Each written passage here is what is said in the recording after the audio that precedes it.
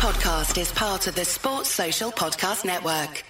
I'm Sam Keir, host of Hitman for Hire, a year in the life of a franchise cricketer. For the past 12 months, I've been talking to T20 star David Visa, getting his take from behind the scenes at the IPL, the 100 and the rest of the world's biggest leagues. That's the don't nearly view system deal. There's no ways in my mind that was up. These guys don't know how to win at this stage. He had his driver pick him up in his Bentley. People start chanting your name. You kind of have to pinch yourself. Hitman for Hire, a year in the life of a franchise cricketer. Listen now, wherever you get your podcasts. Sport Social.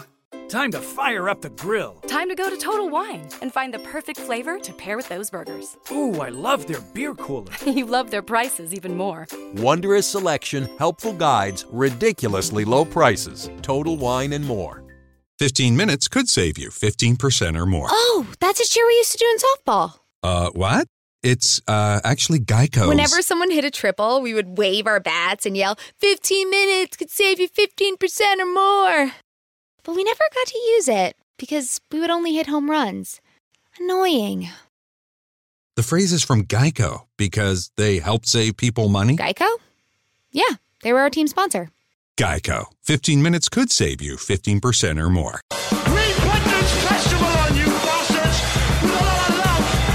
We worked for 1 year for you pigs. And you want to break our walls now?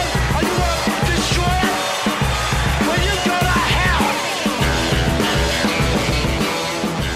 Good evening, ladies and gentlemen. It's Sunday night again. It's the Fatback 4. It's episode 14. Brighton 1, Liverpool 5. We're back on the horse, lads. Back on it after last week's draw with Chelsea.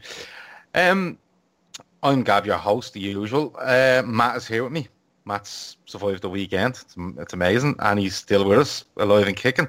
Graves is with us as well. And Ian should be along at some stage. He's pretending that he's really busy, but he's probably just not arsed. Who can blame him? Right, straight into it. I usually go to Ian first with this, but because he's not here, I'll go to you, Matt. The game itself, the lineup comes out. Nobody really knows the formation, but the lineup's wild. And what did you make of it? It's just fucking bonkers. But what did you make of it when it came out? I'm absolutely loving Klopp at the moment. It's like we don't even know what he's going to pick. So how's the opposition manager going to know? Who the fuck is going to think he's going to be playing 3 centre-backs for one?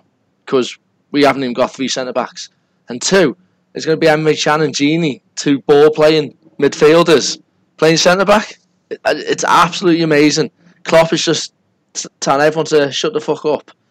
And he's just doing whatever he wants, and it's paying off. And I don't like saying all this, ifs and buts, but we are literally a late goal away from being on an unbelievable 6-game run in the Premiership. At the moment, it's a very, very, very good run. It could have been unbelievable just for a late goal. And we were, as I said last week, we were all moaning last season about how we fell apart at Christmas and January and all this, and injuries came, and we said we want to rotate. Now this year we're rotating, and still everyone before the game is moaning and screaming. I'm just sitting there thinking, fuck it, let's just see what happens. It's fucking Klopp, he knows what he's doing. And he's rotating now. And these players are going to be so much fresher over the Christmas period in January. Defence, not as much, because we haven't got the lads. But midfield and attack, we won yesterday and we didn't have Manny on. And we've got so many players now to pull in and so many formations we can play. And we're so fluid in the way that we're playing them. It's unbelievable. I don't have a clue. No one has a fucking clue. And opposition managers don't have a clue what team is going to come up. Last season it was 4-3-3. 4-3-3. And it's pretty much the same players over and over again. It became easier for the opposition managers to come up against us. But now, they're fucked. They're absolutely fucked. I can't wait for our next game. We got Spartak, and then is it Everton? Everton next Sunday, and then yeah, Spartak and Everton. I'm chomping at the bit just to watch both of them. I'm back at that stage of loving Liverpool now, where I just want to fuck off these days in between and just get to the next game. Because there are points where you don't really want to look at it and you can't be arsed. But now I'm just loving every second of watching them. If anyone can hear a mad noise in the background there, Matt is in Dubai, and that's probably a Lamborghini going up and down the road. Actually was, yeah. Yeah, probably is, yeah. Or if it's beside Grizz. Or he's passing wind. Can you hear that? Yeah. Can you hear them? Yeah. The tits. Yeah, man. Just, I thought it was you passing wind. I'm texting you on the side saying, "Fucking have some milk or something. You're fine." I thought it was Grizz's neighbour revving it for yesterday. Since when? Since when has milk been a fucking a treatment for farts? Where'd you put your milk, mate? Up your fucking arse. Try it. Go on, try it. Listen, don't fucking knock it till you tried it. Right. Anytime anyone's farting, drink some cold milk. Can I drink? That's all right, because I had visions of you heating up a big, massive fucking milk throne and just sitting on top of it. No, one of them big turkey basters full of milk, and he's just shoving up his ass. Anyway, back to the football. Sorry, mate. I don't know if I want to go back to the football now. I've got this vision of Grizz on a fucking Christmas table now with a turkey paste off his ass. Fucking hell. When Ian arrives, if and when Ian arrives, I'm going to ask him about this treatment that Grizz has suggested, and it won't be the drink bit. Right, Grizz, Matt's touched on the team there, Klopp selection, people's reaction. You know, as he said, people are just a bit flummoxed when it comes to the team, and they're a bit, what the fuck is going on here? So, like Matt said, if Klopp knows what he's doing and his team have an idea, we haven't got a clue when it comes out. You're looking at it, you're mystified. The other side don't either. And when Wijnaldum came out with some comments, I think it was today, and he said, I'm versatile, but I've never played in defence. I trained for one day, and then I was told I was playing centre-half. He's even catching the players by surprise, and probably the day before or the day of the game. But this is what he expects. Be flexible, be ready, and be able to do a job. But my opinion on the team, it came out, it was crazy when I read it. The 3-5-2 thing didn't hit me. I only seen that about 20 minutes before the game kicked off. But the one thing I did say was there's plenty on that pitch, more than enough to win the game. You weren't as optimistic, weren't you? No, you didn't have to bring that up. Yeah, well, I did. It's okay. Wanker. It's cool. No, but listen. When you see that, let me qualify that way. You weren't as optimistic, but you weren't losing your shit. I will say that. You weren't losing the plot. You were just concerned over certain aspects. Yeah, I mean, look, I said it, and I said it openly, and, you guys know that I just don't like, well, we didn't know what the setup was going to be, because when we just saw those names, I mean, I think I'd text you, or I think I'd text Matt or the group, whatever. I knew Robbo was starting, Robertson. But then initially, apparently the plan was that Robertson was going to play that where Gini played as the third centre-back, and Moreno was going to keep his place as the left wing-back. So that was the original piece of information. I knew Robertson was going to start, but you'd think... But when you see that lineup, or when you see that list of players, automatically you think, okay, it seems like it's going to be like Emre and Lovren at the back, and then a flat back four with Trent and Robertson. But when I saw Gini there, I mean, I don't like Emre playing at the back. It just brings back bad memories from the Rodgers era, doesn't it? The poor lad was played right back, right wing back, centre back in a 4, centre back in a 3. And it's not his natural instinct to defend. And so I didn't think we're going to get beat, but I thought we might struggle here, we might get a draw here. Because then you see the midfield, good old James Milner with Hendo, who's not been in the best of forms. So I wasn't as optimistic as I usually am. But what the fuck do we know? I mean, fucking hell, that was genius. Genius from Klopp. The key to it, in my opinion, is the system that he employed worked because of the comfortableness on the ball of the two auxiliary centre backs, which were Emre and Gini.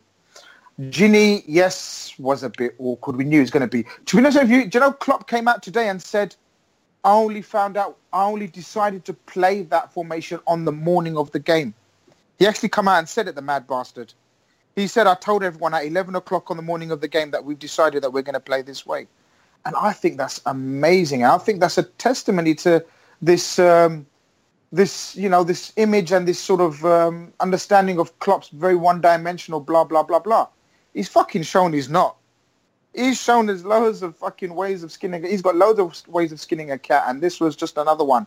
And fucking hell, was it a result or what? Yeah, it was a result. I think I said this last week about certain things that happens with Klopp and his formation, his lineups. He's been forced into it a bit because of personnel and different things. I think he has to go 3 at the back because I think he's worried that if he has Lovren there and he puts Jan in beside him, Jan could be targeted, or it could be a little bit ropey. And even putting another midfielder at the back, it still makes numbers as 3. Matt, the one thing I noticed from the game from the very off, we had a lot of the ball to be expected, but I think when it got a bit messy around the park, we looked to isolate Murray and make sure we won the ball, but we 2 in the middle of midfield that were ready to fight. We had our wing-backs looking after their wingers, and their forwards were looking after the rest of it.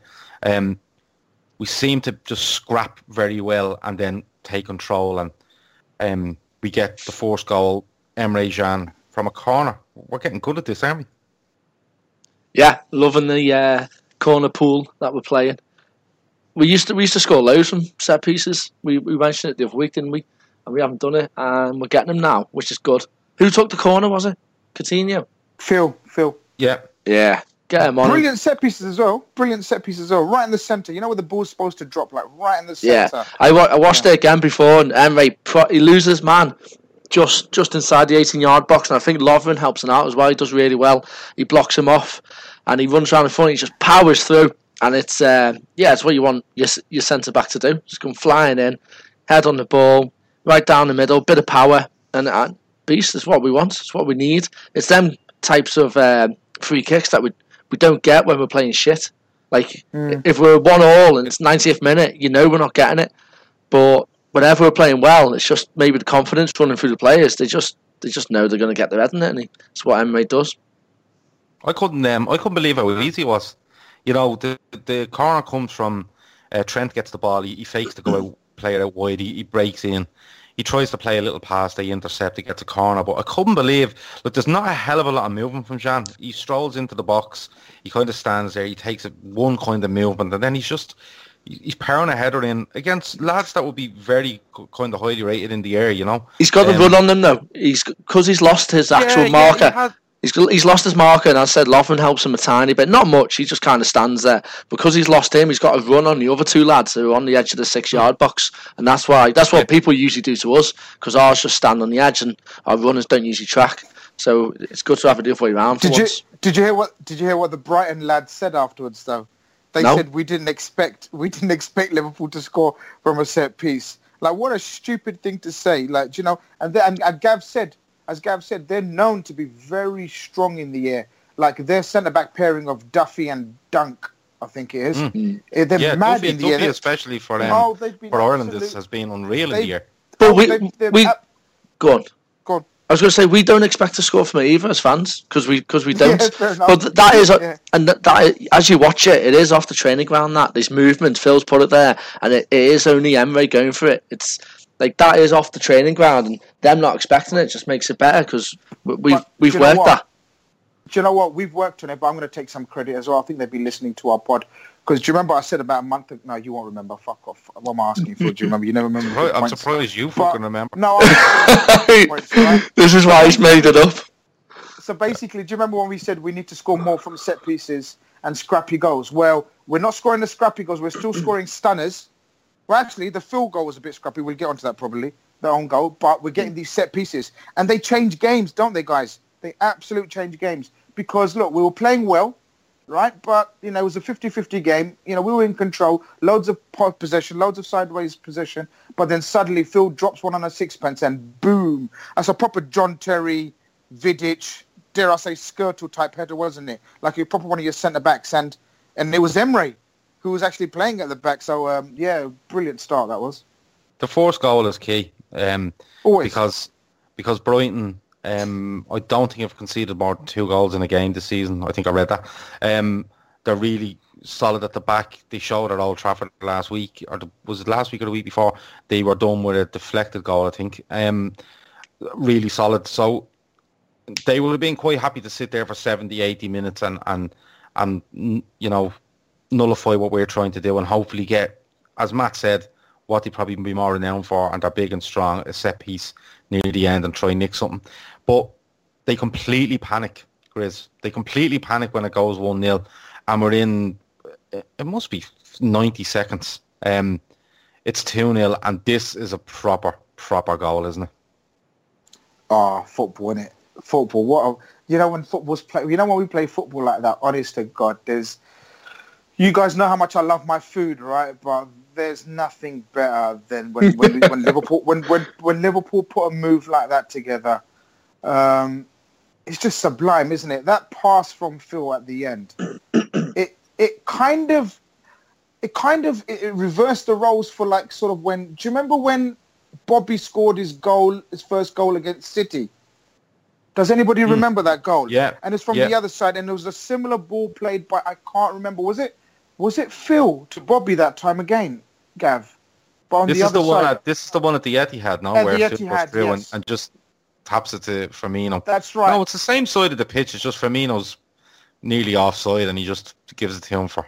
I mean, just for the sake of it. I mean, I think. I mean, that pass from Phil wasn't talked about enough. It was beautiful, and I love it. Bobby in a position where he's supposed to be as an authentic number 9, first time finishes. What I loved growing up as a kid was my strikers with the first time finishes. I love a striker with a first time finish. Do you know what I mean? Like the Gary Lineker in the World Cup, because that image stays in my life. Do you remember when he scored that hat trick? Well, you probably don't, because you hate England, Gav. But Matt, do you remember when he scored the hat trick in the World Cup, Mexico, with a first time finish with a bandage on his hand? That image stayed. I love my forwards. Was it against Poland? Was it? That's the one. Oh, you do watch England. So yeah. But that, you know, like I love strikers hitting it first time, and both of his goals, I think he hit first time, doesn't he? But it's the testimony to the passes. When you're able to hit it first time, the praise, the praise and the plaudits have to go to that pass, the assister who gives you it on a plate. The goal reminded me. I can't remember who it was. Manny ran through and he held off and he backheeled it to Bobby, and I think Bobby chipped it in for Emre. Was that the start of this season? Yeah, European Champions League. Who was that? Champions League against Hoffenheim. Yeah, Hoffenheim. It was just like that. They're the type of goals you expect us to get, not the corners. You see that and you, as you say, you get all excited over it, but you come to expect them now. That is just peak us.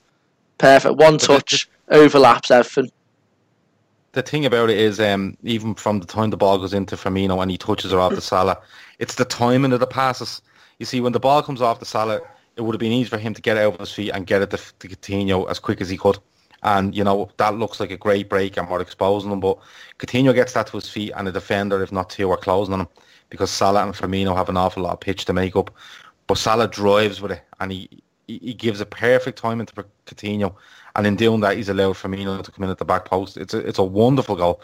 And it's, you know, it knocks the stuff in our Brighton. It really does. We go to half-time. It's 2-0. It restarts and it's 3-0, you know, it's 3 or 4 minutes into the second half. And this all comes from a chance from Brighton, Matt. And again, I think it was timed on Match of the Day at 14.4 seconds between a hitting Mignolet and then hitting the back of the net at the far end. And I think this is an even better goal. Yeah, love it. I love the way Bobby keeps up with Salah as well. Obviously, he's not at full pelt, but he's about 10 yards behind him when Bobby realises, he's like, shit, I need to get in that space. And he absolutely burns it. I mean, he looks like a chubby little bastard, Bobby, sometimes, where you can't really get that quick. And he just burns it around the outside. Salah keeps hold of it nicely, draws in all the defenders, absolutely all of them. And then once he lays off to Bobby, it's first time. What a finish that is. That's proper number 9 finish, that. That's what you need from your strikers. What people have been criticising Bobby for not being able to do. So the fact that he's doing it, I love the way when our team shuts people up. In a good way. I'm not giving anyone shit here, but it's just great when people have a moan and he does something like that. And it's like the same Klopp's tactics. When he just shuts people up with a 5-1, it's what we want to see as fans, isn't it? Yeah, absolutely. He shoots across the keeper, and I love that because there's a couple of chances Firmino's had when he's trying to go across the keeper and he doesn't try to do it right, or he doesn't quite get it right. But even you can see the panic in Brighton when that ball is lifted away by Lovren. It's an easy defender, or it's an easy header for the defender, and he's more interested in where all these Liverpool players coming from. And I think it's Coutinho gets that little header to Firmino, Coutinho, and it's gone. But Graves, I think that's the goal of the game. Yeah, I was before the pod, I was actually thinking if I had to choose out of the two, like out of the second or the third one, which one would I choose? And it is a tough call. I think the third one, it's because of the speed from.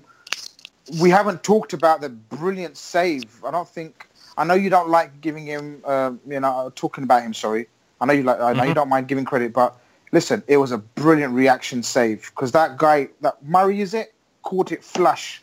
It was a brilliant cross. I think Trent played very well, but he gets caught on the outside of him, sort of on the run.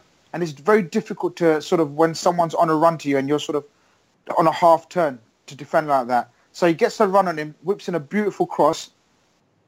Murray catches it on flush, but Mignolet makes a brilliant reaction save. And it's, go on. It's a good save. It's a brilliant save, Gav. It's a good save. It's at him. He should make it. Yeah, wait, guys. Listen. It's a good save, but he should make it. Give me that at least. Yeah, I think it's Adam. I think if it goes a foot left or right of him and he saves it, it's an outstanding save. If he puts it a foot left or right of him and it goes in, you go, well, you can't really blame him. All right, I've heard others say Murray shouldn't even be getting that. The keeper should be out collecting that. I think that's a bit harsh. No. Shot stopping is shot stopping is his one thing he's good at. So if he doesn't do that. He's got absolutely nothing to rely on. Do you know what I mean? He's got to be making them. He can't come out and catch that because what happens is Lovren and Emre lose their man. They shouldn't. There's only one man in the box and there's two of them, and he kind of just drifts in between them, and that's where I don't like Emre when he's having to turn and sort of man mark someone and sort of watch his run. But listen, all right, fair enough. Credit to Mignolet or whatever. It was at him, but he makes a good save. No, He does make the save, and fair play to him. He makes the save. But from there, it's absolutely. It's like literally, I think, 3 touches. I think something like that. Someone gets the flick on, doesn't they? I think Bobby wins the head. I think was it Phil? It's about 7 touches from the time Lovren kicks it to the time it's in the net. It's breathtaking, isn't it? It's absolutely. I mean, I couldn't. My eyes couldn't keep up with it. That's how fast it was. It was lethal, man. And Matt, you touched upon, or was it Gav, about the timing of Salah's pass for the first one to Phil. Yeah. Well, I think this one's even better because it's an absolute peach of a pass and a layoff because he's running at full speed. You got to remember, that could easily be Messi running at them defenders, right? So he's like proper running at them full speed. The defender sort of converge on him, and he manages to have this vision of the run of Firmino because it's a great run by Bobby as well. It's a very intelligent run on the outside of him, and that timing of that pass is what makes that goal. It's an absolute beautiful little lay into his path, and another first-time finish, which I absolutely adore. And I think the thing about this Salah's part in it is his reputation gives him the space he needs to do what he does because them defenders are worried that he'll just keep going on that run he's going on and he'll just go past you. He just literally with speed will just go past you, and they're backing off and they're trying to cover that avenue, and he pulls it inside, and again first time finish is really nice. I think the main man Ian is here. Ian, are you with me? No, he's not. No. I thought he was. He's not, is he? Fuck him. No. Right. What was I going to say to you? No, the next thing is a couple of minutes later, the referee, feeling sorry for Brighton and getting a bit bored, decides to give them a penalty. Matt, I'll come to you first on it. What did you think it was a penalty? No. Or was there enough in it to be a penalty? No, it was a shite. You see them all the time. He's not. It's an. I can kind of understand why he's giving it the ref standing where he is, but it's still a shit decision. It's because he's got his hand on his back. Now he's not pushing him. He's literally just like when you're defending you. I know he's only in front of him, but you put your hand there. It's what you do. It's natural. And you put your hand there and you feel the guy. He's not pushed him in any way. He hasn't thrown his weight into him. Nothing like that. The guy just felt his hand on his back and he's made the most of it. That's all it is. It's never a penno. No, you can't be blaming Hendo for it. It's shite arse if you're blaming Hendo on that. For once, it wasn't actually him being crap. It was just unlucky that the ref was a dickhead. That's all it is. Not for me. Graves, is there an argument that he shouldn't have his hand up there? Like, he shouldn't have his hand up on the player's back? No, there's no argument because every defender, every player, if you're going to give out penalties like that for having a hand on someone's chest or sort of touch it, because defenders are... Look, I think you nailed it when you said the ref was bored. That was a pure boredom decision. That was 3-0 up. He thought, "Fucking hell, these Reds are going to run away with it. It's going to be boring." That was a pure boredom decision from. To be honest, I mean, what I will say from his angle, it could have been deemed, or it could have looked like he gave him a slight nudge. But when you see the other angle, there's hardly a feather touch. But what pissed me off, Gav, and I'd probably pissed you off as well, because I know you hate this shit as well. How many of our players argued with the ref's decision? Yeah. Why did they accept it like a bunch of fairies? Yeah, that was a shocking decision. They didn't, Gav, Matt, they didn't. They fucking just accepted it. I think Emre kind of said, "What was that for?" Like, sort of politely inquired, right? But no one else surrounded, like, what the fuck? Because that could have turned the game. Because if you remember, they have their one other chance straight after that. And that's 3-2, game on. Just out of nowhere, I think just gave them I think it's because no one had a fucking clue what it was for, except maybe Hendo. Yeah, and Hendo's a quiet lad anyway. Emre Can was under the impression, I think, that it was against him. Yeah, that's why he asked. Yeah, because I think he turned as if to say, "Is it against me?" And the referee said no. But I think they were more bemused than anything else. And I'm the first to give out if they're not mounting at the ref. But I think there was more kind of a disbelief as to what was going on here. But I think you're right to a point. Make the referee explain himself, and I don't care how long it takes to make him explain himself. But look, as far as you said, Matt said, like, about anyone blaming Hendo is a shithouse. There was stupid idiots blaming Hendo. But the only blame I'd give Hendo is he should have been ahead of that man. He shouldn't have been, because the guy does get ahead of him, but he's not getting the ball or anything. But the guy has got ahead of him. Hence why Hendo is kind of sort of reaching out for him, so to speak. So that's the only thing you could say in that situation. Hendo shouldn't have sort of been behind that man. He should have been either parallel with him or ahead of him. That's the only thing you can blame Hendo. But it's a soft-ass penalty. Soft-ass. It is a soft penalty, and I thought the ref was poor yesterday. There was a couple of decisions that were very fucking strange. I don't know, because they're all wankers. I've never seen this one. I don't think I've ever served him in one of my shops as well. Like, unlike you already. You only know referees by their height. That's all you know. Graham Scott. Is it Graham Scott? Yeah. Fuck him. No one knows him. No, I don't know. I think that's what it is. That's exactly what it is. No one knows him. I think he's just trying to make a name for himself. He had an absolute poor game. You could tell he was trying to be star of the show for no apparent reason. It was a nothing instant game. Yeah, and I think after the penalty is scored, Brighton, you know, you're thinking, Brighton will get ahead of steam here and they'll try to get a second and put us under pressure and make us nervous. But I think I read today that they didn't have another shot on target for the rest of the game. Which was for somebody... Oh, no, they did have one, but it took about half an hour until they had the next one. Yeah, so it was fairly close to the end of the game. Yeah. It would have been, wouldn't it? Because it would have been 80-odd minutes or whatever. But no, we don't even weather a storm. I think it's just the game kind of goes on and goes about its business. And then Coutinho gets the ball, nice run, gets taken down. And Grizz, I know you love this one. He makes a 4 with that free kick and he goes under the wall. The West Ham free kick, as some people have referred to it as. Do you know what?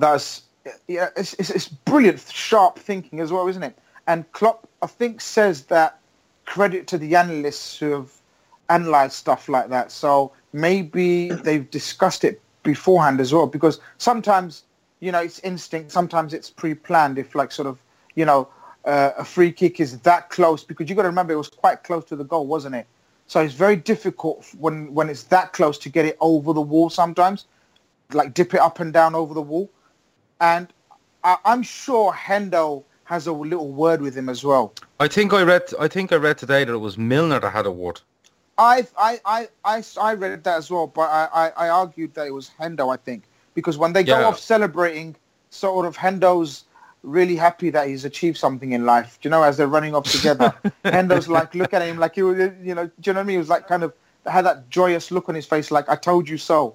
I mean, Phil probably was going to do that anyway, but yeah, I think we give Hendo a bit of credit for that, because he's been getting a bit of hate recently. But brilliant free kick, drilled it right into the corner, exactly like the West Ham one, genius. And don't know if you guys have seen that picture going around. I've tweeted it. It's an absolute brilliant picture of like 4-6 footers all up in the air, like 10 foot in the air, watching the ball go underneath them and thinking, what the fuck have we done here? Brilliant picture, brilliant scene. Yeah, absolutely brilliant picture. You stole it. Yeah, I read. Yeah, you did steal it. I read somewhere that it was Milner that had a word, and apparently when Coutinho hits the ball and it goes in, Milner is seen kind of turn around and smiling as he walks away. But look, he does. You don't really have to execute that. You're just hitting the ball along the ground and you're hoping these lads jump. But Matt, it's a bit of quick thinking, isn't it? And in the heat of a game, Coutinho's probably thinking up and over the wall, and then something clicks, and these boys will jump, and he just does what he needs to do, and you can't even blame the keeper, because there's no way he's expecting that. Yeah, I do hope the analysts have read that situation, because I love things like that. Like pre-worked on stuff that they like the penalties where the keeper dives this way, and you work on it, hoping you get a penalty. I absolutely love all that. So I hope they have. But yeah, for Coutinho to pull it off, I mean, the keeper in his head, Coutinho's banging him in the top corner off free kicks for fun, isn't he, lately? And for the keeper must just be thinking he's gonna be curling this over the wall. I have to get to this, and just curl it over, and then just for him to smash it under. And as I was watching, I was thinking, how's he hit it that hard? And it doesn't bobble up, because it may look like there's a big gap, but as they're coming down, he's not that big a gap. If that ball goes up like an inch or 2 inches, they could scrape underneath. Yeah. He's got, like, for me, if I whacked that, it would be bouncing about 6 foot in the air and hitting them in the shins or something. So you couldn't whack that, Gav. I couldn't. I'm not even Gav, you tit. I'll tell you anyway. They'd want to be fairly fucking tall if it bounces 6 foot in the air and hits them in the shin. Well, that's what normal people are like, Gav, don't worry. No, but Matt's right. It's got to be hit perfectly, because it's got to go like a golf ball on a golf green. It's got to be along the floor, all the way along the floor. Powerful, low, non-target. Them defenders are trying to be, as high up in the air as they can as he strikes it, to make themselves as big as they can. So yeah, you have to time it right, I suppose, but he does it well. It's 4-1, it's game over. There's an own goal in there from Dunk as well. And he's just, again, that's just panic, because he can't trust what's happening across the goal. I don't think the ball's going nowhere near in. I don't think it's just Coutinho having a little goal near the end, and we get the But to be honest with you, it was kind of Phil time. Like recently, we have said he's been a bit off key, hasn't he? Been subbed a few games early, didn't have much impact in the Chelsea one. I mean, what I found beautiful, Gav, about this performance was, recently it's all about Mo Salah and to a lesser extent Mane, against who was it that we beat the other day? Was it Stoke? Stoke, that's the one. So it's been like Salah and Mane recent weeks, hasn't it? And this was just a lovely, lovely reminder that we're not a one-man or a two-man or even a three-man team, because, no Mane and Salah, no impact. And then suddenly Bobby and Phil arrive on the scene. It was a masterclass from them too. I don't care what anyone says. Bobby and Phil were like, it was just like some of the interplay between themselves was beautiful. It was just like they're on the same wavelength. It was lovely to watch, and it just shows you know, he's doing something right, Klopp, because Phil looked absolutely fresh, rejuvenated, and so did Bobby. Bobby looked a bit tired about a month ago, already into the season. But, you know, bloody hell did he look fresh this game. The best thing about Bobby when he plays like this and he scores the goals he should be scoring for number 9 is he doesn't take away from the other stuff he does. He still does all that. And you see him a couple of times tracking back past Phil. Like he's running past his mate, knowing that his mate can't be arsed because he doesn't want to do that anymore. And he runs past him to try and get the ball. And it was only he's a monster. Yeah, it's only when Phil sees him do it that he jumps in. But even when he's scoring these goals and these assists and playing this well, he still does all that. So, like, it's now where we're at a level where his bare minimum is working really hard and assisting. And then people often say that should be a bare minimum for every player, but it's not. It's just not for every player. That's why why every player works like him and is as good as him at the same time. Exactly. So when people say, "Oh, it should be a bare minimum, every player should be working hard," well, they don't. Well, yeah, exactly. You see Lukaku lately; he's going through a bit of a dry spell, but not as good as the start of the season anyway. So when he's not scoring, he offers nothing. When Bobby's not scoring, he still offers so much to this team, which is amazing. I absolutely love it. The other tweet I stole as well on Twitter today, I wasn't even aware of those stats. Brilliant stats. Sneaky stats. That's what they are. Yeah, but Matt, Phil's stats was it? Bobby's stats. Yeah, Bobby's stats are better than like the likes of Morata, Lacazette, Aguero, and all we've been hearing about is, well, we haven't heard much about Aguero this season, but you know, Morata and Lukaku, well, that's all we've been hearing, and to a lesser extent, Lacazette. But this chap's stats are better than all of theirs in terms of assists and goals, and if you add that onto his work rate, and also bear in mind, he hasn't always been playing up top this season. There's been at least 2-3 games where he's been playing sort of off the striker or on the side, isn't it? So, you know, I think he's just been sensational again, and he's getting better and better in that role. I absolutely love the lad. I hope when Coutinho goes, he doesn't have a little strop. I hope he just kicks on with the rest of the team, because I absolutely love him. I love him up there for us. He just brings everything together. He's the focal point of our team, our attack. I don't think there'll be any strop. I think when Coutinho looked like he was leaving in late August, Firmino wasn't bothered. He just got on with his game. I think he's quite selfish like that. Not in a bad way. I think he just looks and does his thing and makes sure he does it to the best of his ability. Lads, one player I just want to touch on before we finish up the game itself, and that's Robertson. There's been calls for him to be in the team for weeks and weeks on end. He's been in and out of squads. He hasn't been playing. He comes back yesterday, and I thought he was really solid. Done the job he was asked to do, and good to see him back. And we know we can rely on him coming into this fucking quite ridiculous period of fixtures. To be perfectly honest with you, Matt, he's a good player to have, isn't he? Yeah, he's great. He's obviously been watching his idol Moreno play. Your idol. Yeah. No, I think he's such a similar player to Moreno that it's an easy swap. Do you know what I mean? Klopp doesn't have to think about that. I mean, he's got so much going on with the moving the two midfielders to the back and all the other tactical changes up front and the fluidity of how we play and everything like that. He doesn't have to think, do I need to change my team if I swap Robson for Moreno? Because they're so similar. It's just a straight swap. Robertson, not Robson. Robson. I said Robertson. For Man United. It's your accent then. Shit accent. You said Robson. You said Robinson at the start, and then you said Robson. You haven't said his name once. Okay, mate. Getting pretty upset there. I know, yeah. Nah, but when you bring Robertson for... Because he fucking pronounces Alberto Moreno like a fucking... Especially like he's fucking was born in Spain. What do you mean? Just because his favourite player, just because he's idol. And he's like, so, like, because he's talking about Robertson, his sort of competitor. I like Robson. No, give him some respect. I like Robson. Told you. Robson. I think there's only one way to pronounce Moreno, isn't there? How else you do it? If you proper say it like it was I think you go a bit Moreno on it, don't you? Yeah. Do I? Yeah. A bit Moreno. Yeah. All right. That's I've well. noticed that. Well, at least. No, I'm not. Listen. I'm just pointing it out. I'm not as upset as Grizz is. Fuck's sake. He's Look at you. Look at you, Gav, jumping on this team.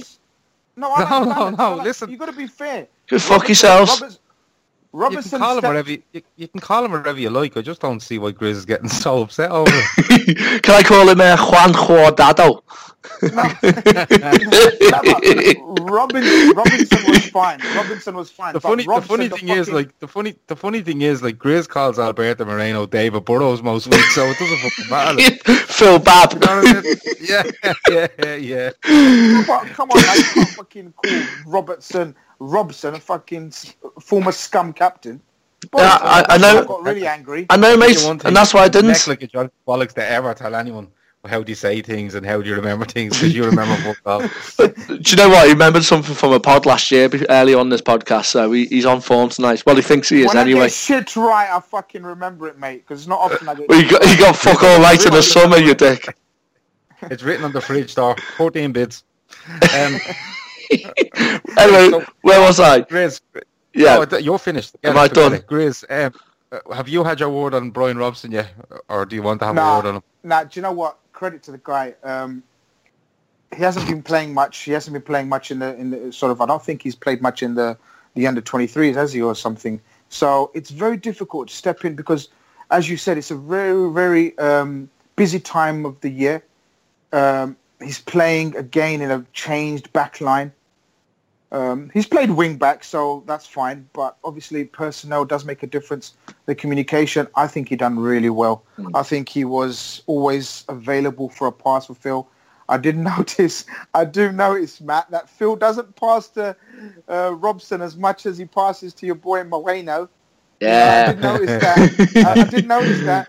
But the point I don't think he likes him. I think he's anti-Scottish. There is something there. There is something there. Do you know that? He played. Didn't he play at home to? Was it Palace? And every time Phil got the ball, Robertson is standing there with like 30 yards of space, and Phil was trying to hit 50-yard passes and all. It was mad. Yeah, that's it. So he used him a bit this time, but the point is he was very, very active on that left-hand side.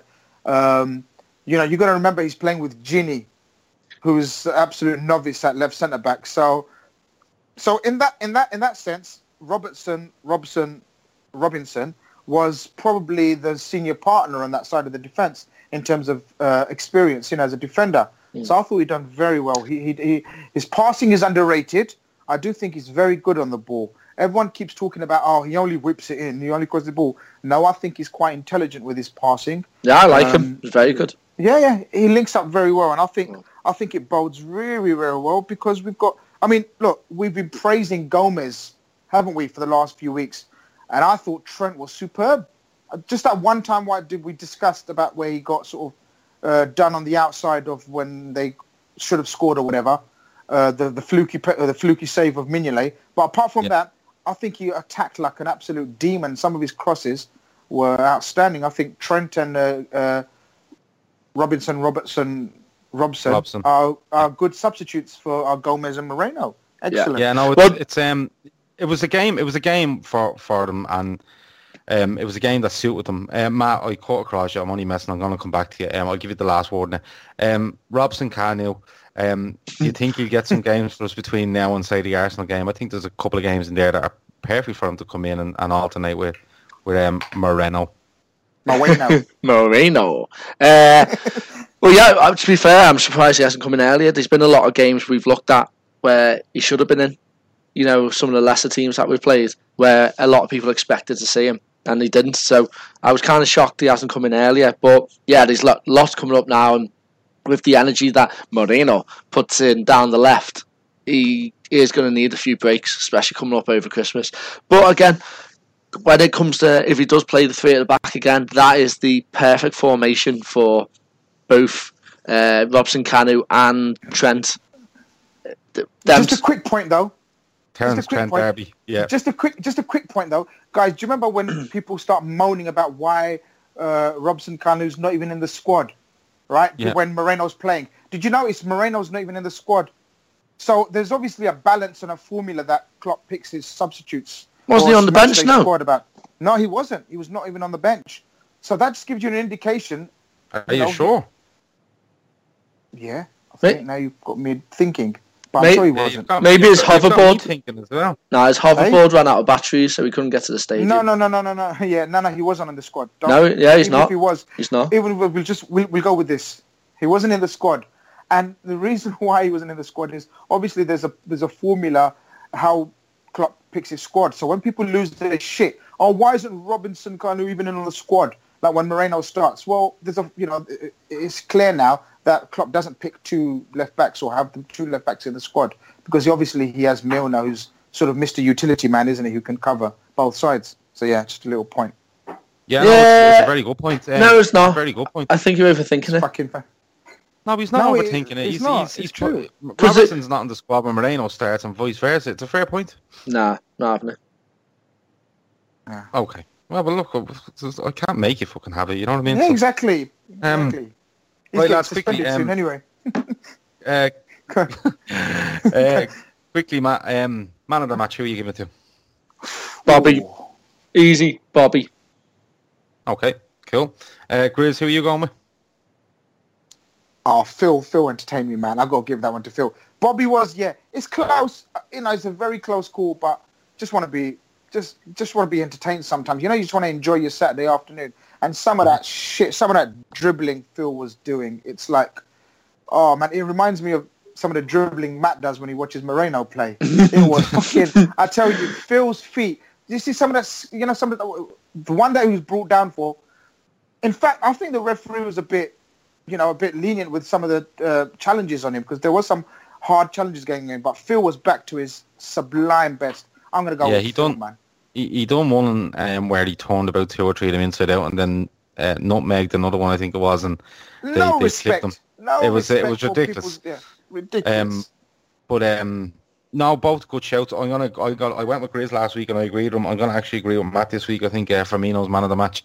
Not least for the 2 goals, but the way he walks, the way he gets himself about. He opens up spaces for players around him. I thought he was excellent from start to finish. Everything about his game.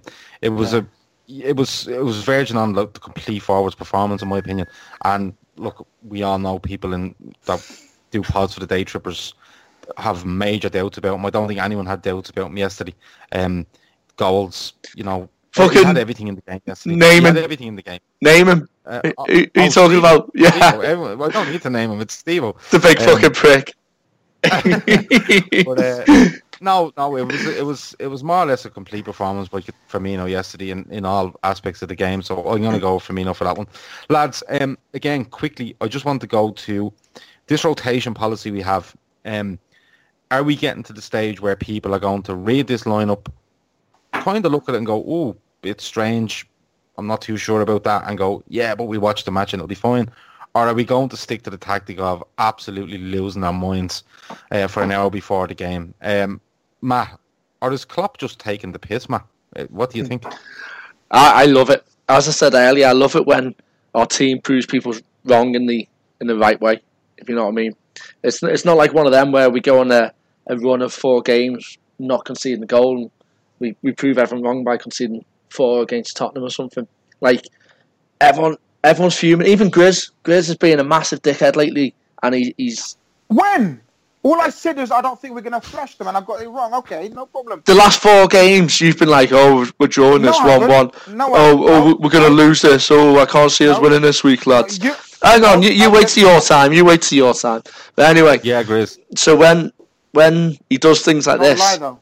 And don't lie, when he fuck off. When he does things like this, and everyone is fuming, and then it's not just like a lucky 1-0, and we go on to thrash someone 5-1. It makes me all warm and fuzzy inside. Honestly, it's the best thing in the world. And when a player comes out and like does amazing, when everyone's written him off, I just love it. I love that type of stuff. Yeah, when we were talking about the formation and lineup earlier, when it came out, I thought maybe he should have started Oxlade-Chamberlain, not had Milner on the pitch, dropped Coutinho a bit deeper, because I thought he was gone 4-3-3, and And despite liking the two sitting midfielders, I thought, no, this is definitely a game for just one in there, and that'd be Henderson. But then when it came around about 20-3, I think it was, people were like, no, this is a 3-5-2 or whatever way you want to call it. I was like, well, I've no opinion on that. Let's just watch it. We've loads on the pitch to do it. I think people need to stop and just say, look, that's the team. You know, if we want to be where we want to be, and you have expectations of Liverpool, you have to have faith in not just the first 11, you have to have faith in the next 8-9 players after that as well. You can't expect to be up the top of the league and have these expectations if you've no faith in the players beyond your favourite 11. And Klopp is probably he's not even fucking worried about me or anyone else on Twitter. He's just our online. He's just picking his team as he needs to do it. And yes, he's taking a gamble. He's quite clearly taking a gamble with not only Jean but especially Wijnaldum. And it worked out because we've better footballers than them and we beat them. Grizz, it's now your turn, and I'll make sure Matt doesn't interrupt you. So, your rebuttal to Matt's outrageous fucking accusations. No, it's outrageous. It's a total outrageous accusation. He knows I'm he can say what he wants. Everyone knows I'm very positive, fairly positive. Does you think we'll win this game? No. All right, Sam. No, I'm just asking. I'm just asking, Gav. I'm just asking. Yeah. All right. Did you think we're going to smash Spurs? Yeah, I said smashing them. Yeah, and they smashed us. Yeah. So you're in -8. Just shut the fuck up and sit down. All right. So now look, I love it. We all we asked for was variety to our play. Do you remember at the end of the season we thought we'd become a bit predictable, people are part of the bus and it's easy to stop us.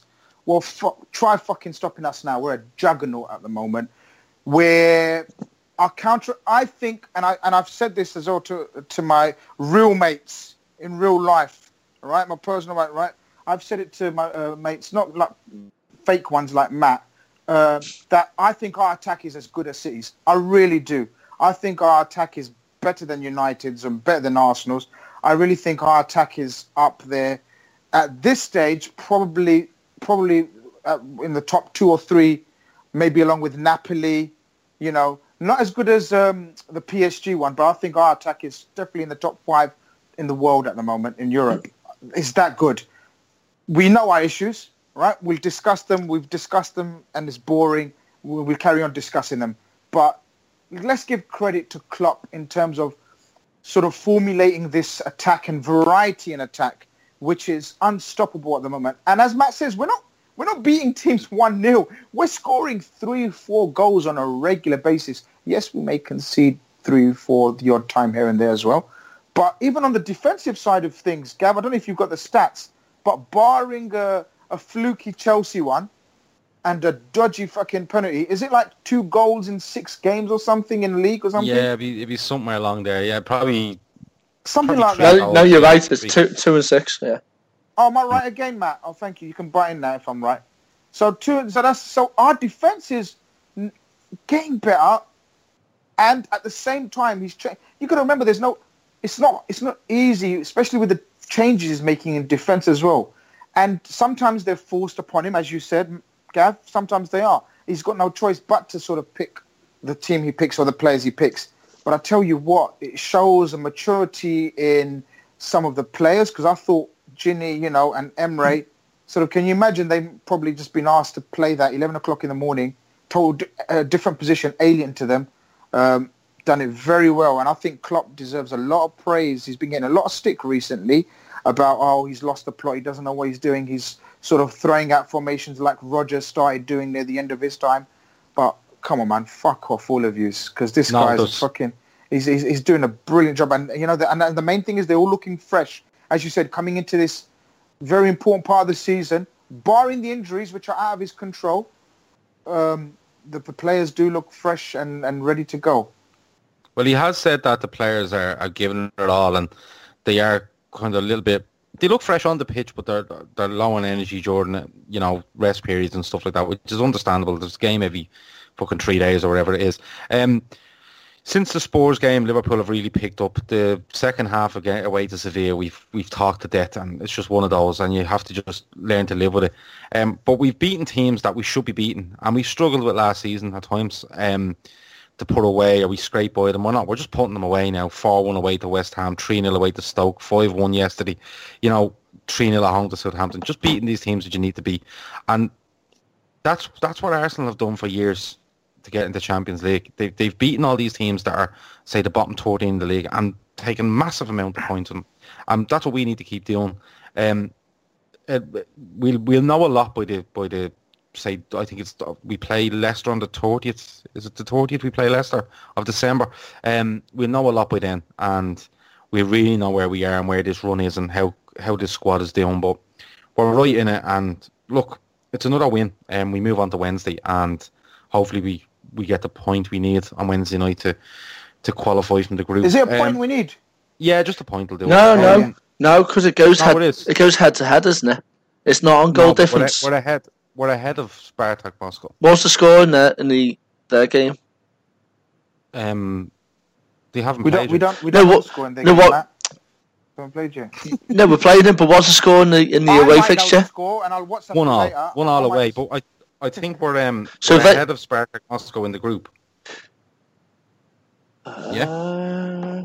Oh yeah, you're right. Did you get me? You're right. A point, and if they win, then they go through. That's it. Yes, if we get a point, Spartak can only get a maximum of 7. We're through anyway, and it only depends on first or second because Sevilla should beat Maribor, but you never know. Yeah, so we just move on. Look, it's happy days. It's a good win. Yeah, people should be happy and upbeat and confident and looking forward to things. And yeah, I think it's going well. Do you think we'll win on Wednesday, Grizz? Yeah, we smashed them. Good lad.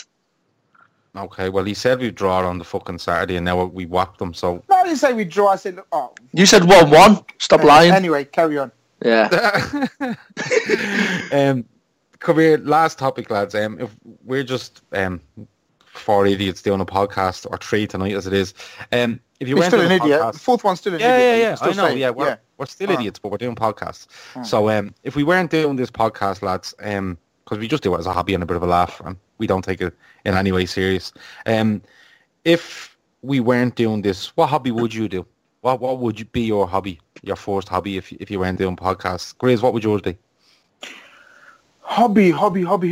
As a kid, I used to love... Here we go. You won the Cricket World Cup as a kid, didn't you? Well, yes. I was a very able cricketer. And schoolboys footy as well, weren't you? You won schoolboys. Yeah. Rugby as well. Javelin thrower. Sort of, do you get where I'm going with this? Yeah. So, I was a bit of an athlete in my heyday, young days. Boxer. But boxer. I'm still a boxer. I'm coming back. Slapper. During the sixth, son, I'm getting in there. But no, look, everyone knows my hobby, right? Fuck all that, is eating, right? So I do like my food. I'm a very... I've been a bit bad this week, actually, guys. I've got some bad news, man. You haven't motivated me this week. I'm shocked. I'm absolutely shocked. Yeah. But listen, are you telling me that this diet is falling on its Diet head? 56 it's not falling on its head. It just took a turn for the worse this week. I'd say it's a fucking youth one. I blamed it on Liverpool. Had to celebrate that shit, man. We had to celebrate. When you play like that, you celebrate it by jumping around. No, you can't fucking eat vegetables when you fucking play like that. You got to have a fucking feast when Liverpool play like that. You got to have a fucking family feast, and that's exactly what I've done. 24 packets of Monster Munch in the press for when Liverpool win. Our local KFC's got a fucking fantastic deal at the moment. I think it's... Liverpool win and you could just all you can eat, is it? No, there's something, and then you get 4 wings free or something, and I can't remember what it was, man. But it's a fantastic deal at the moment in KFC. I shouldn't be promoting KFC. I've got my own shops to promote. But yeah, anyway. So, but I'll tell you what a lot of people know about me. You're fat. Everyone knows that. I used to love reading. And that's a very good hobby of mine. But I think not enough people read anymore. Books. I'm talking about in the traditional way, yeah. In the traditional way. And I used to be massive on reading. I used to love reading.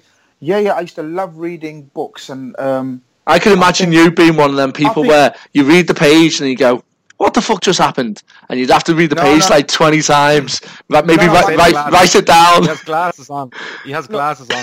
My concentration span now is obviously different. It's less because I'm a very busy man now. But, I used to, honest to God, there's no word of a lie. I used to actually sometimes skip school or on a hot summer's day on my own, like a loner, go to Hyde Park. You've heard of Hyde Park, in London, right, guys? Yeah. So I used to go to Hyde Park on a hot summer's day evening, get a book, just lay a towel on the grass, and nobody, you can't. Can you imagine me doing this shit? I'm telling you, this is true. German tourist. A lot. No, honestly, I'm calling bullshit because all schools are off in the summer anyway. So on a hot summer's day, you're not even in school. I'm calling absolute bullshit. I've already worked out your fucking hobby, you fucking cunt. If you was fucking not doing fucking podcasts, right? I've already worked out. But anyway, listen. But honestly, I used to love reading. That would be my hobby. I'd really like to get back into reading books. Honestly, I think this reading on the internet and Google is all fucking bullshit, overrated. Get a big book, big fat. It's got to be a big fat book, like proper. It's got to look like. It's got to take you like 2-3 weeks to get through it. One of those ones. No pictures. No pictures. No bollocks. No pictures, man. Because do you know what I mean? That's like easy, isn't it? That's like Matt's level. That's a difficult hobby to get into, mate. I can see why you haven't done it.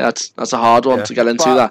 But as I've got to cut books down are on hard to come by. food hobby, I'm gonna get back into my books. In fact, I'm gonna start asking Twitter to suggest a book to read. Yeah. I'm gonna start getting books again. You know what you should do? You should go to Hyde Park, lash a towel down on the ground on a hot summer's day. Have them 18 wings that you get for free and that deal. Open up your book and then just go for it. Wow, read long into the night. I'll tell you what, that's a perfect fucking day out for me, man. I'm easily pleased, I'm easily pleased. A box of wings, towel on the floor, hot summer's day, and a fat book to read. Yeah, right, okay. Matt, if you weren't stuck having to do this bullshit, what would your hobby be? You mean if I don't have to sit here and listen to that absolute fucking bullcrap getting spouted down my ears? What I do? I'm going to film it. I'll send you the picture. Film. Okay, mate. Sounds. Have you reading the book? Yep. I look forward to it. I want one of them fucking mad ass hobbies. You know the ones you see on Discovery Channel, and he's like these lads who are like shagging cars and stuff. I want. Yeah. You've seen them. No, you've seen them. There you go. They used to be on Eurotrash and stuff like that, and you just they'll just cut to this lad, and he's there. There you go. He's in his car, and then there's like another car driving past, typical, and you're like, fucking typical Matt. And this is sober Matt. Remember, guys, isn't it? This is sober Matt. So imagine, this is sober Matt. This is probably something Matt signed up for over the weekend. Matt wants to shag cars when he's sober. Imagine what he wants to do when he's. Have you never seen them people, or like one? I've never shagged a car. One of them will like marry a Shetland pony or something, and there'll be this pony. Come on, you must watch these programs. They're the best. I want to have a mad ass hobby, something like that, something like proper Trump territory out in Texas in the middle of the country, dead lonely. I want to be the man who drives past like a tractor and goes, oof, like like the size of that tractor's ass. I want to be that guy. Fucking get him off the line. I'm regretting asking this question now. I really am. So for me, it's either a Shetland pony or a tractor. That's what I'll have. Okay, in no particular order. Well, Ian's coming out to visit you in the summer, so you can discuss this kind of shit with him, because he'll love it. He was going to look at you and think, "What the fuck have I signed up for?" Nah, I bet he'll agree. Hey, don't even get me started on black cabs. Right off my street. I don't know. This is a family pod. I thought we were scraping the barrel with Grizz's complete 5 minutes of fucking bullshit about books. Man's fucking calm and normal, and he fucking turned to fucking marrying Shetland ponies and shagging trucks. Fuck off, will ya? I'd say he's only in it for the inheritance, Gav, can you insurance come money. out of a normal hobby, please? Can you tell us your one? Because my Sunday roast is waiting. Yeah, can you come out with a normal one? Can you also be trampolining? Because for that feeling of feeling tall. For a quarter of a second, every 2 seconds, he feels normal. He's like, experience. Yes. Experience, yes. I can see over the fence. Tall. No, my hobby is just golf. Can you imagine Gav jumping on a trampoline and all right, lads, selling down again. Just a little pose and a sip of a pint at the top and then back down again. And the weird thing is, we bought a trampoline for my daughter in the summer, and it's out the back now. Now I won't be able to look at it again without thinking, "Damn." Can you imagine us being neighbours, Matt, and we're looking, and Gav, the only way Gav can talk to us is if he gets his trampoline out. Hey, Gav, get your trampoline out, Gav. We've got something to discuss. Well, you mean... Hold on, guys. It comes up. You mean if we're sitting in the next garden, you're sitting there with a massive book, and I'm sitting there shagging them on them plastic cars. You're there stroking a pony in the fucking back garden. No, you know one of them kids' cars with the yellow roof, the plastic ones. I've got one of them. I've got down in the bush with that. Oh, we'd be neighbours from hell. Probably. Actually, I'd be fucking normal reading a book on a tower. There's Matt fucking stroking a pony and Gav jumping up and down on his trampoline. If I ever move to London, the first thing I'll do is check how far fucking away I am from you before I bought anything. Gosh. But lads, I have to leave it there. I'm not going on anymore. This is fucking ridiculous. Right, that's been it, lads. Episode 14 of the Fatback 4. Good win for Liverpool over the weekend. Spartak on Wednesday. Look out for a post-match pod on Wednesday. We should have it out just before midnight. We've got 3 or 4 lads together to do that for you. And we'll talk to you then. As I said, that's been episode 14. Matt, thanks a million. Grizz, thanks a million. I've been your host, Gav. Ian will definitely be back next week. He just had some technical problems when he went to come on with us, but he'll definitely be back next week. That's been it. Over and out.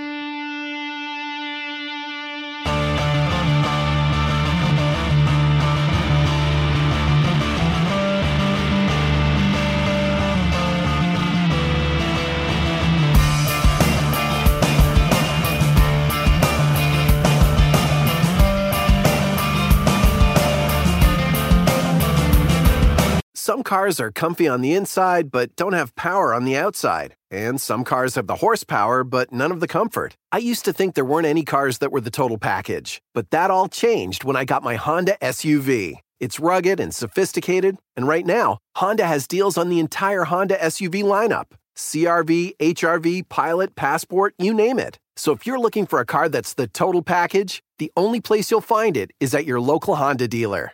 Hurry before they're all gone. 15 minutes could save you 15% or more. Oh, that's a cheer we used to do in softball. What? It's actually Geico. Whenever someone hit a triple, we would wave our bats and yell, 15 minutes could save you 15% or more. But we never got to use it because we would only hit home runs. Annoying. The phrase is from Geico because they help save people money. Geico?